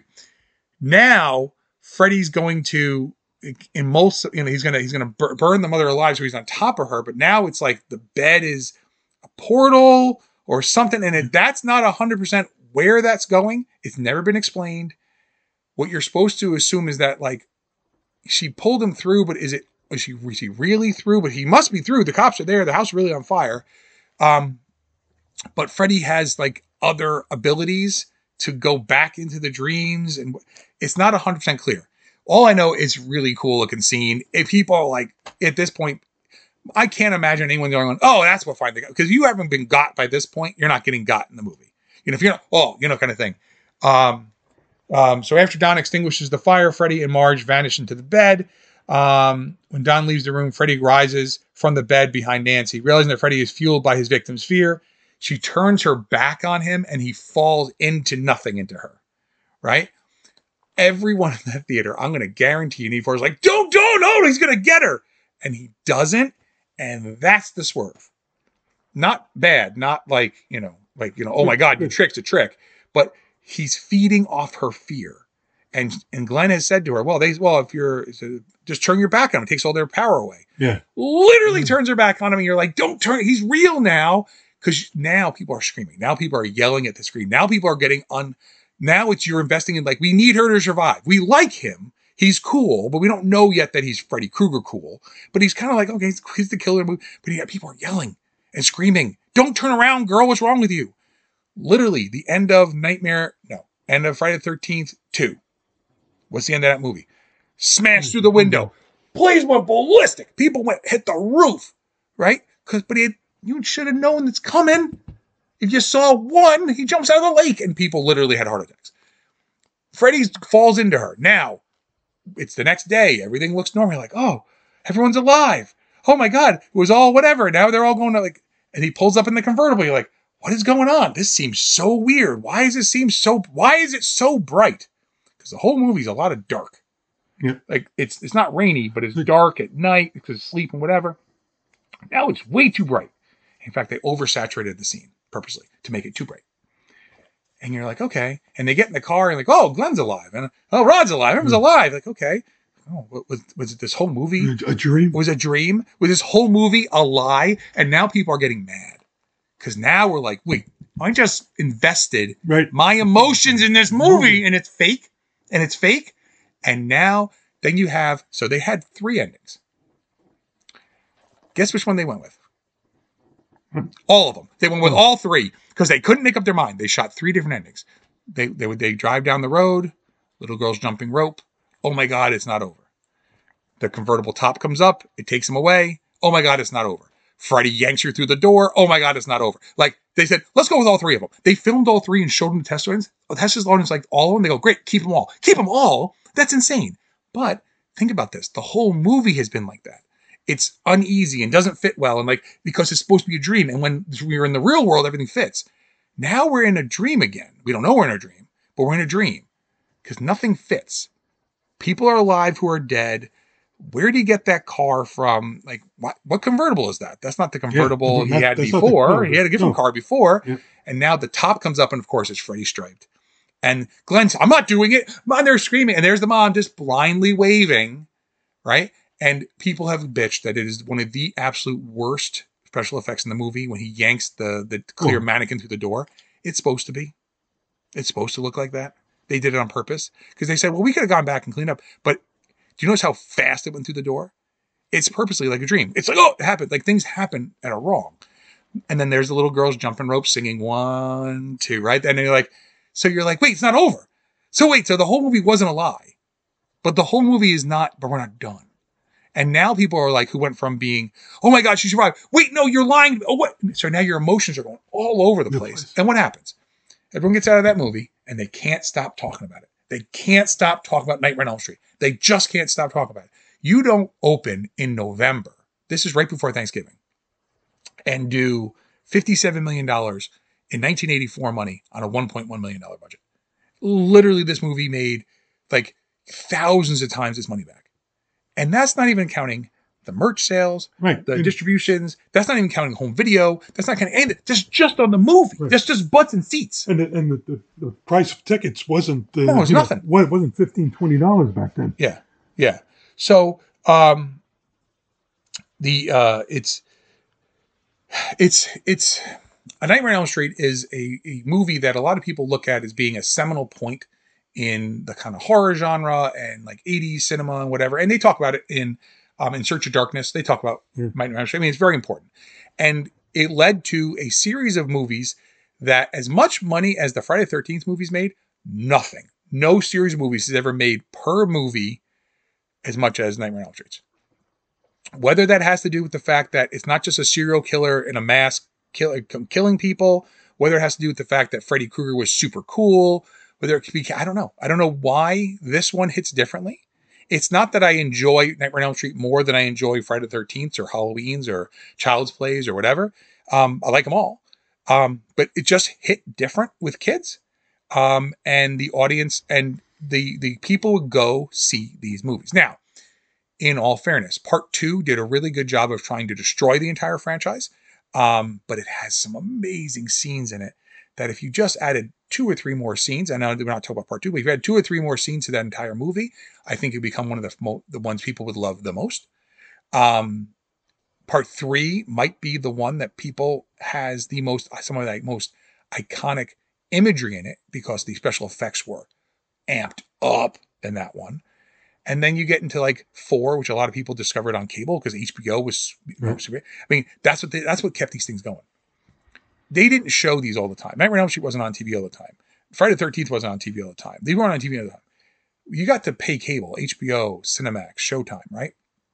They needed stuff to put on there. Nightmare 4, Nightmare 5, they were on all the time. I saw in 4 and 5 before I ever saw 1, 2, or 3. I didn't see 3 until I had seen like 1 cut up on TV, 2 cut up on TV, which is hard to watch cut up on TV. I'd never seen 3. I'd seen 4 like 20 times, seen 5 like 20 times. And I finally saw 3 and I'm like, now I understand what everyone's talking about. Now I know why people talk about that being the one. And it's hard because I saw the Nightmare on Friday the 13th cut up on USA Up All Night, right? And I never understood why people were, because I never saw 1. They wouldn't show 1. Because you don't want to show 1. 1's not what you're trying to, when you're showing on USA Up All Night, when you're showing those, you want to show 2, 3, 4, 5. Well, you like to show 6 and 7 because they weren't out yet, right? But you want to show that. You don't want to show 1. One's a murder mystery. One's kind of, not that it's a slow movie, but like, okay, once you know it's Mrs. Voorhees, and one, it's like, okay, you're not watching for the, I mean, there's some cool kills, but you're kind of like, wait, who could it be? Like, what's going on? Like, now you know, changes the whole movie. 2, 3, 4, you know exactly who's coming. It's either Sackhead or a guy with the mask, and we're going to slice these people up, and you just watch it for the, whatever, and it's all diced up. But I never saw them I never saw them like full until I was older. And now I went back and rediscovered them, but I already knew the tropes. I already knew what happened. I already knew these people. I was invested in Jason Voorhees and Michael Myers and Freddy Krueger. I was invested in them as characters. So when I'm watching them, I'm not watching them as, 7 or 8-year-old kid who had no idea what's happening. I already know who you are. I already know the bad guy. I'm not worried about him. Let's see what's happening. Let's see what people are talking about. Let's see why people like 3 better than 2. Why is everyone saying 4 is the best at the time? The best. The Final Friday was the best of the Friday the 13th, and why 6 became important later on. Like, it becomes important, and you start liking the ones I personally like better. It's personal choice, but why people talk about this stuff, and you read things like, well, why are they mentioning? Why is that always the same theme? As you look at them as a whole, you can look at all the slasher movies as a whole, and kind of write it off as it's garbage. It's just garbage. Is it high cinema? No, it's certainly not high cinema. This is no Citizen Kane, right? But for what they did for a movie industry that was, let's be honest, movies, I mean, when TV became, remember they thought that people were going to stay home and watch television, no one's going to the movies anymore. They had to make big movies again, right? Well, what was kind of bolstering movies, it wasn't necessarily, you weren't getting 10 blockbusters a year. You were getting 1 or 2 huge movies a year in the 50s, right? What were you getting in the 50s? No, in the 50s? Yeah. Oh, no, you were getting Ben-Hur, you were getting 10 Commandments. Every year? Yeah, it was one after the other. Yeah, but it wasn't. No. It wasn't Ben-Hur at Easter and then at July 4th. No. But now, what do you get? Major tentpole movies, 10 to 12 a year. Right. You got 1, and then maybe you got 2. Maybe you got 1 in the whatever. Well, no, in the 50s. It may not have been 10 Commandments every year, but you had, what they did was they culled together like Charlton Heston and a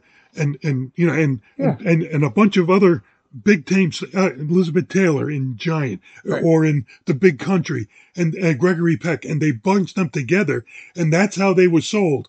Because everybody had, up until that point, like my parents had invested a lot in not the characters that they played, but the persona. Yeah. But what I'm saying is, so now, if I have a movie that comes out March 1, major blockbuster. So maybe not March 8, but I'm probably betting March 15, next major blockbuster. You didn't have major blockbuster after blockbuster. What was filling in between those movies?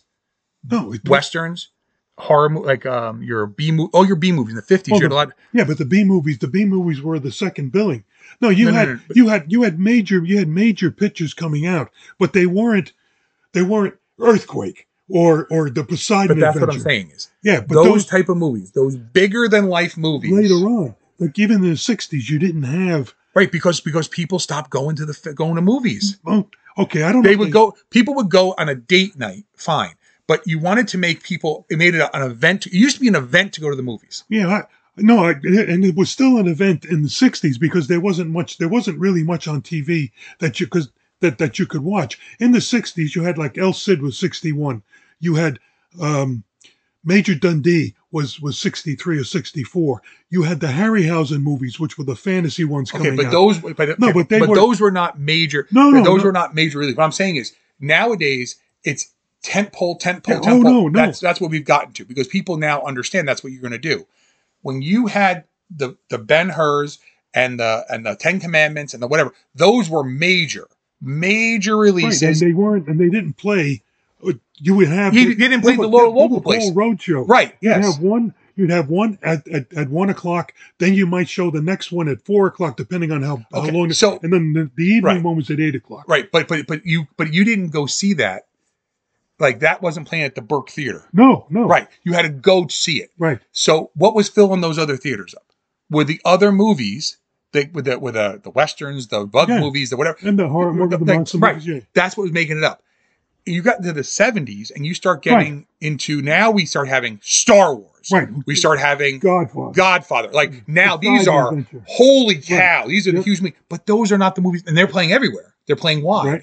But those aren't the movies that are filling in the other theaters. It wasn't like The Godfather was shown in all 10 theaters somewhere. No, or because they didn't have 10 theaters. I mean, you might have had 2 theaters, and maybe both were showing The Godfather at offset times. And maybe you were selling them out. But what happened was you started having places that had 6 and 7 screens. You had to fill 6 or 7 screens. Yeah. And when you had people starting to fill those screens, people aren't going to go to see the same movie over and over again if it's a 3-hour epic. Right. Because it's just so much time. Right. But a 90-minute popcorn date movie started becoming the norm. Yeah. And that's when you got the raunchy comedies, like the Porky's and stuff like that. Right. And you got all of those movies were so important to the rebirth of going back to the cinema as that's what you did on a Friday night. That's what Jaws did. When Jaws when Jaws opened, remember, there was no movie like Jaws prior to that hooked people the way Jaws did. Mm-hmm. But Jaws, coming out in 75, set the tone that, well, now we got to have a summer blockbuster movie. Oh, no, and now what's happened is, like you said, but now it's not just a summer movie. You have to have a blockbuster every month. And like Disney, they're jockeying for position as to, well, can we get a week of everybody going, or do we need 2 weeks to recoup the investment? And so you see, like you said, you'll see a movie come out in the end of February. Yeah. Right? Like 300 came out the end of February. 300 was dumped in February because they were afraid that no one would see it. Right. And it turned out to be... It's one of the highest grossing movies ever in February. It's also one of the highest grossing February releases ever. But they were worried because it was R and it was artsy and people didn't understand. And then people were like, oh no, we love this. Yeah, but the same way with Sin City. It's basically Sin City the same did not type. make the money. No, I know it didn't make the money, but the visual. Yeah. The visual. Right. But 300 was first. 300 came before that. And then once that worked, then people were like, hey, who's this Frank Miller guy? It's like, really? You're just catching on? Yeah. Right? But no, I understand what I'm saying that is that we now are in a situation where we don't get, it's not like, well, this summer is the only movie, you might only be looking forward to one movie. Yeah. But it was like Kong X Godzilla, right? People are like, oh, I'm looking forward to that because I want to see that because they like that series. But Fast 11's got to come, and then we got to have this, and they got to have this. You got to have the next. Yeah. And even though there might be diminishing returns in some of those series on the movies themselves, they are still major blockbusters. Right. And now the small cinema, the small stuff, like the stuff that I tend to like, the stuff from A24 and the whatever, I got to go find it. Again, go to the theaters and see it. Right? It's hard to go get it. Well, again, what's happening now is that with the proliferation of all of the streaming scene, Netflix has. I mean, there's a new movie coming out of Netflix every week, and a lot of times they're really good movies. Well, because they're able to go purchase the movies that would be in the theater normally. They're able to purchase them. Well, I told you that the movie theaters are drying up simply because they don't have enough content to fill up the 10 screens. Even if you did have enough content, I can think about it. So a perfect example, like a movie like Napoleon, right? Which they were supposed to be a Christmas movie. They opened it at Thanksgiving because they knew they could try because there was nothing to go against. And Napoleon did fine. Its money was not, that wasn't but it certainly did not, it was not a Titanic, set records of all time. And whether the movie is good or not, because I haven't seen it, but whether it's good or not, that's immaterial almost.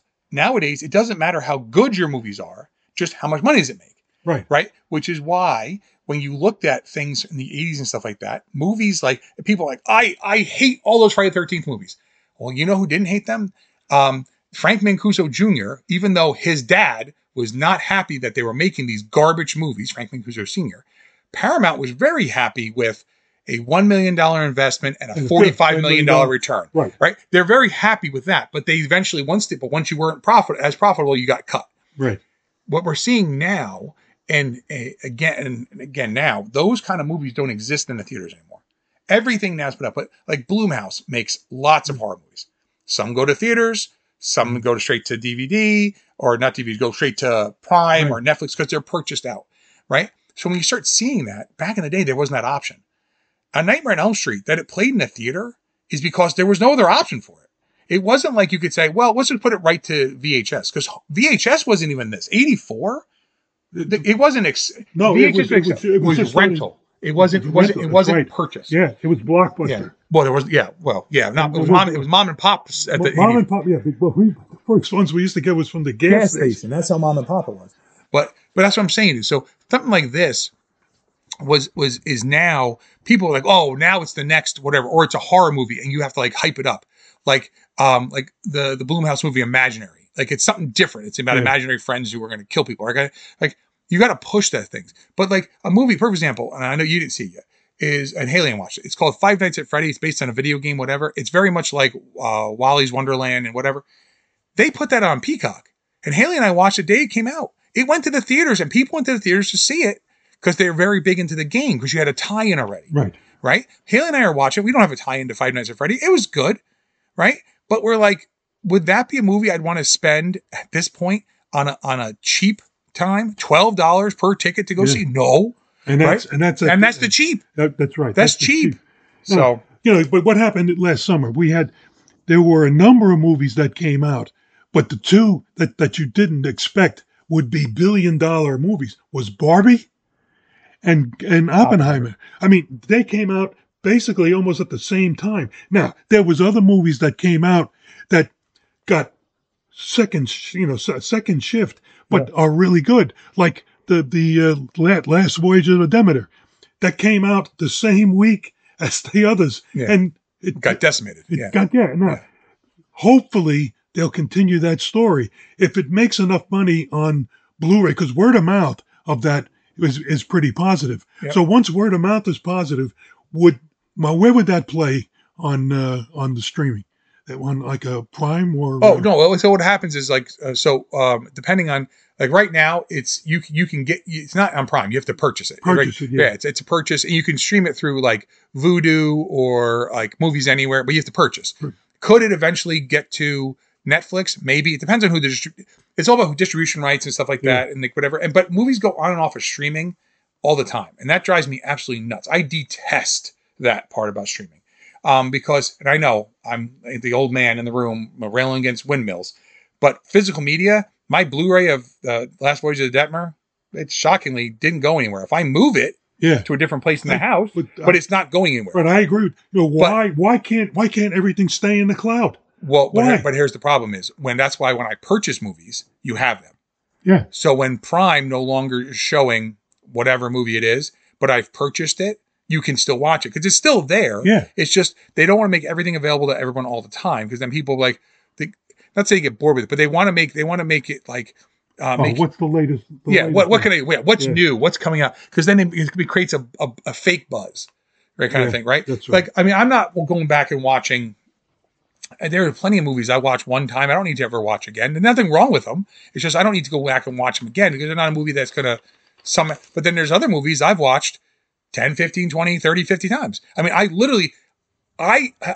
I'm not kidding. I have seen Monster Squad, like a movie that was a throwaway, couldn't even be in the theaters almost. They didn't want to even put it out. One of my favorite movies, and I'm not alone.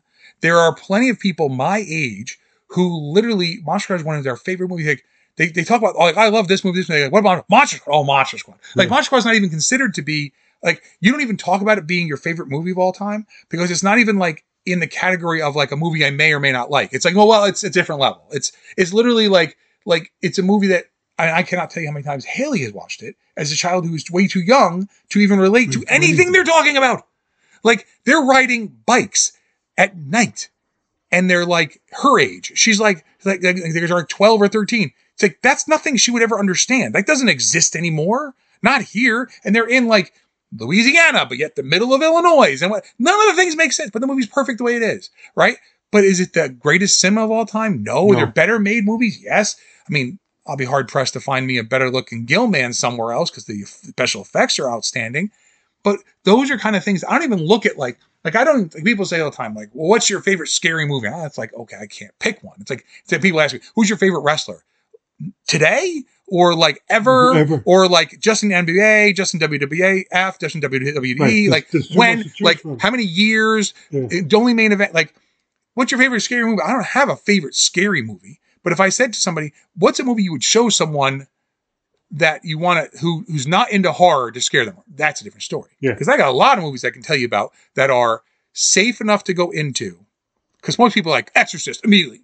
Don't show people The Exorcist immediately. Because if you've never experienced the scares to get to that, you're not ready for that. Because then what happens is the movie then, you kind of go comatose. You blank out and you miss the whole thing.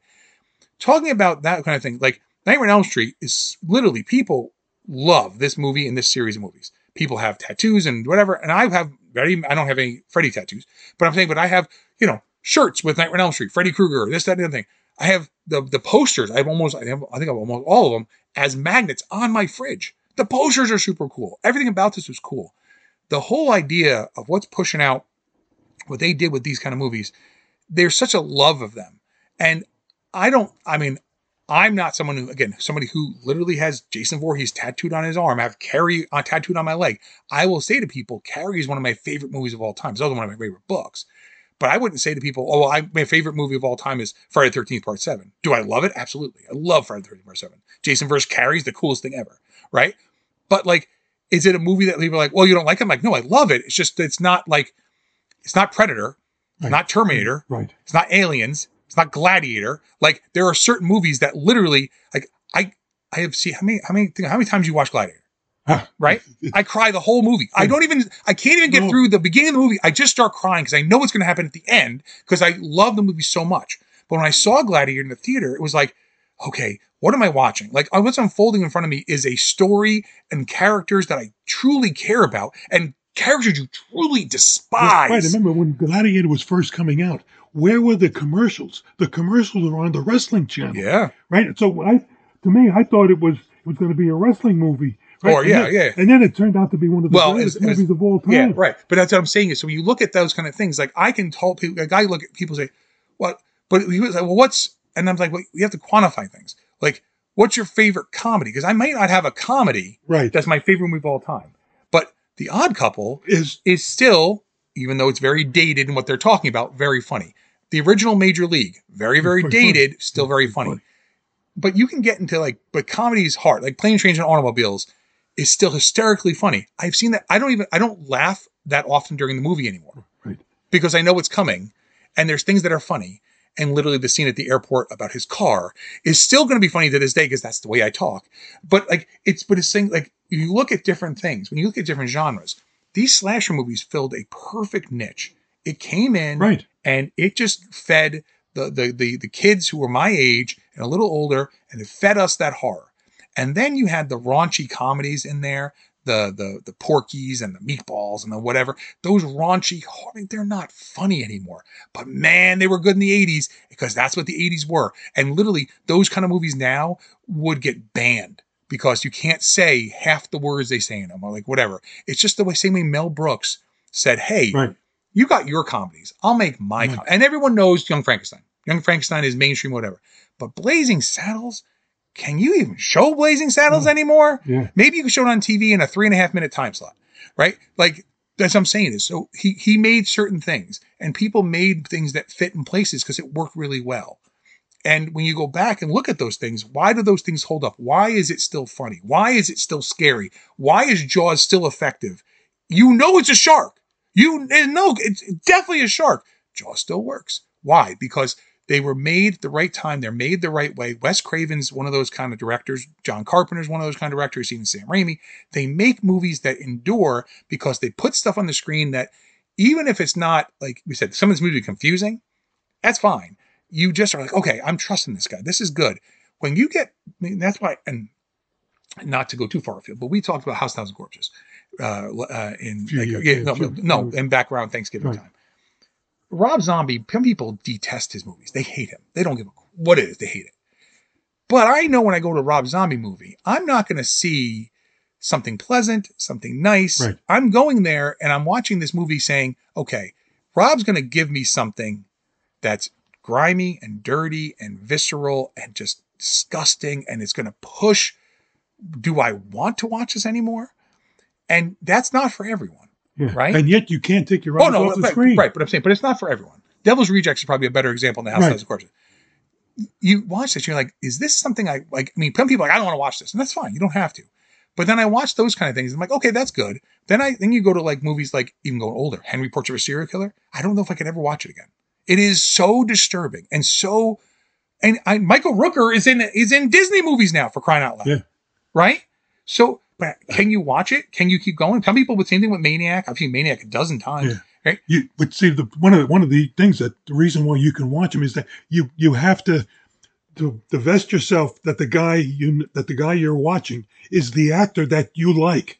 Yeah. Because that's why when you have a movie that comes out and there's people that you've never heard of before, that's often better. it hits better. Yeah. Because if you're watching, something that absurd. If Cary Grant was a bad guy, you'd be looking at it and saying he's playing that tongue in cheek. That's not him. That's not him. Well, I'm thinking is like that can't be. But that was how characters were back in there. Guys did not play. Very few people could ever play the heavy the crossover, and right. the other. There was no crossover. Now you have guys who play both. Now some guys lay on one side more than the other. The Rock is not going to be the bad guy in a movie anymore, kind of thing. He never really was a bad guy, right? Because it's just not who he is. But Dwayne Johnson, physically looking at him, I mean, he's a good-looking guy. But I'm saying is like, if you physically looked at him, he's huge. Like, he's humongous. Yeah. Could he look like a killer in a movie? Yeah, he's huge. I mean, I believe that guy could tear the wall down and get me. And yet you have actors, the real classic actors that could play comedy and drama. And I'm talking about Edward G. Robinson and James Cagney. Right. When you think of them, when you think their collection of movies runs the gamut from, especially Edward. Well, that's G. because they also did gangster movies too. But like a guy like Cary Grant played in serious movies and in comedies. Yes. Yeah. But he always played the same type of character. Well, but yes, because that's who he is. Because again, you're also looking at this guy going, okay, the difference is this. So I look at it this way. Brad Pitt, who some people don't like as an actor. Brad Pitt is funny. Brad Pitt can be serious. Brad Pitt can be in, he can play the cop. He can play the whatever. Now, Brad Pitt, at this point in his career, plays a lot of characters that he very often plays someone who's funny in a movie kind of thing, right? But you look at through his career, he played a lot of different characters. The other one, like George Clooney, he always plays a good guy kind of thing, but George Clooney can do comedy and he could do straight as well kind of thing. His drama is not quite the level. I think Brad Pitt's better than he is. But so you look at some of those guys now, you don't have many of that. But a lot of guys are one side or the other. If you put, if you tried to put John Cena in a serious, heartfelt role, like serious drama, and has something to do with not legendary, where he's talking about, it's about wrestling, amateur wrestling. It's hard.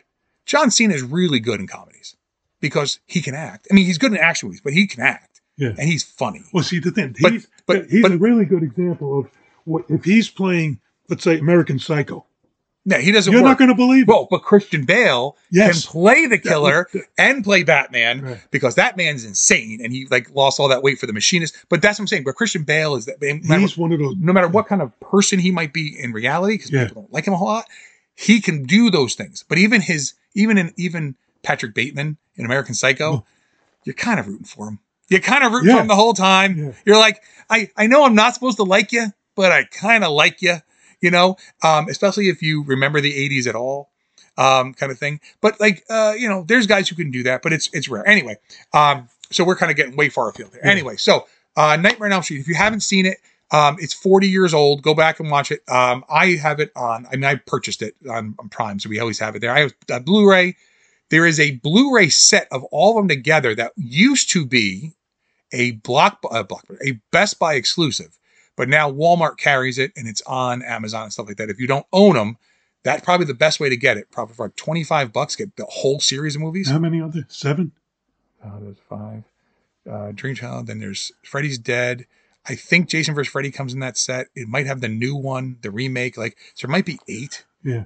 Well, I got to tell you that you asked me to help you review this. I had never seen this movie. Well, that's one of the reasons I wanted you to watch it. Yeah, I had never seen it, and it really floored me because it really was with the physical effects, especially because we're jaded.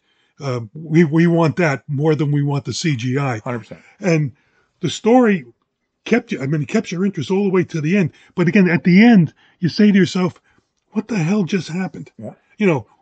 he yanks the mother through but she is already dead. They're all dead. The only person alive is Nancy. Yep. And you want to believe that maybe there's a happy outcome, but there is no happy ending. And now you want to know more. Yeah. So she never, does she get away in the car? Even though she's still alive, she's still sitting in the passenger seat. So you want me to ruin this for you? She does, because she's in part 3. Oh, no, I'm sure she is. No, she's very important in part 3. Those of you who have seen part 3 know how important Nancy is in part 3. But Nancy's very important because she's the survivor. Yeah.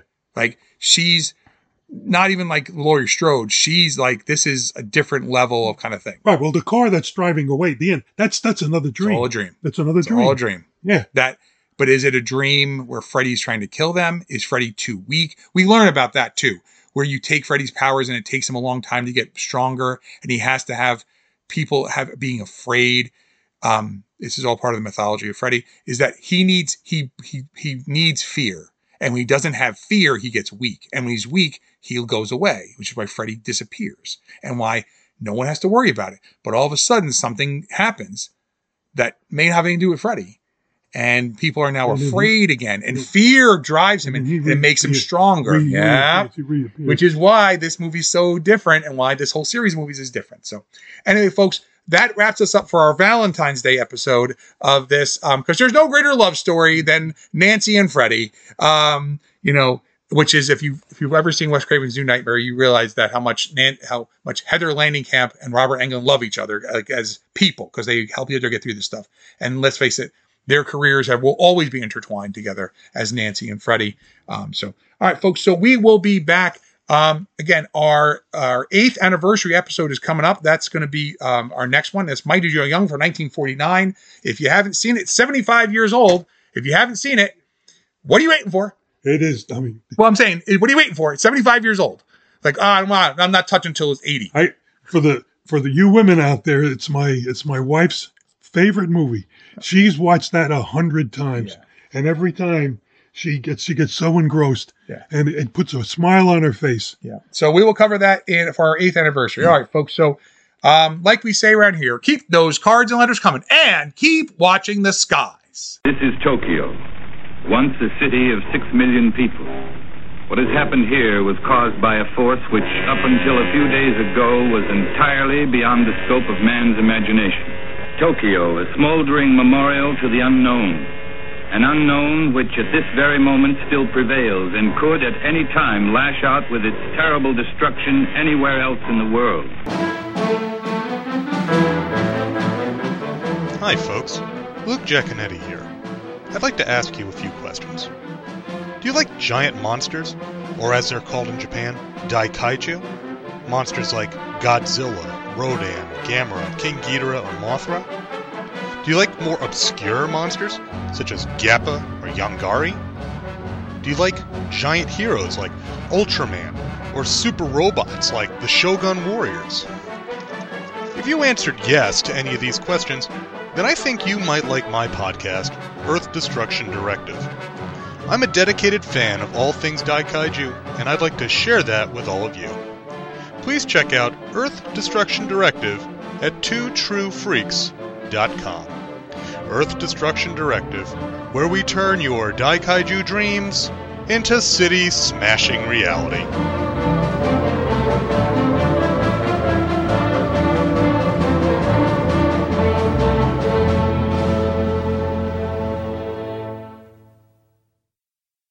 This has been an episode of Bots, Bugs, and Babes, the B-Movie Podcast. If you'd like to contact me, please email the show at botsbugsbabes@gmail.com. If you'd like to find me online, I'm on Facebook under my name, Jason Giaconetti. I often contribute to the Two True Freaks Facebook group. You can visit my Facebook page, The Art of Horror Collective, and you can search the hashtag The Art of Horror Collective. On Instagram, find me under my name, Jason Giaconetti, and search the hashtag The Art of Horror Collective, as well as the new hashtag Bots, Bugs, Babes Podcast. I'm the only one using them. I'm also on Twitter at Jason Giaconetti, and you can visit my webpage at www.theartofhorrorcollective.wordpress.com. All movies, characters, stories, music, etc. are properties of their respective holders. This is a fan work, and any use of any property is purely for review, discussion, entertainment. So don't sue me. I ain't got anything anyway. There is no tomorrow. There is no tomorrow. There is no tomorrow.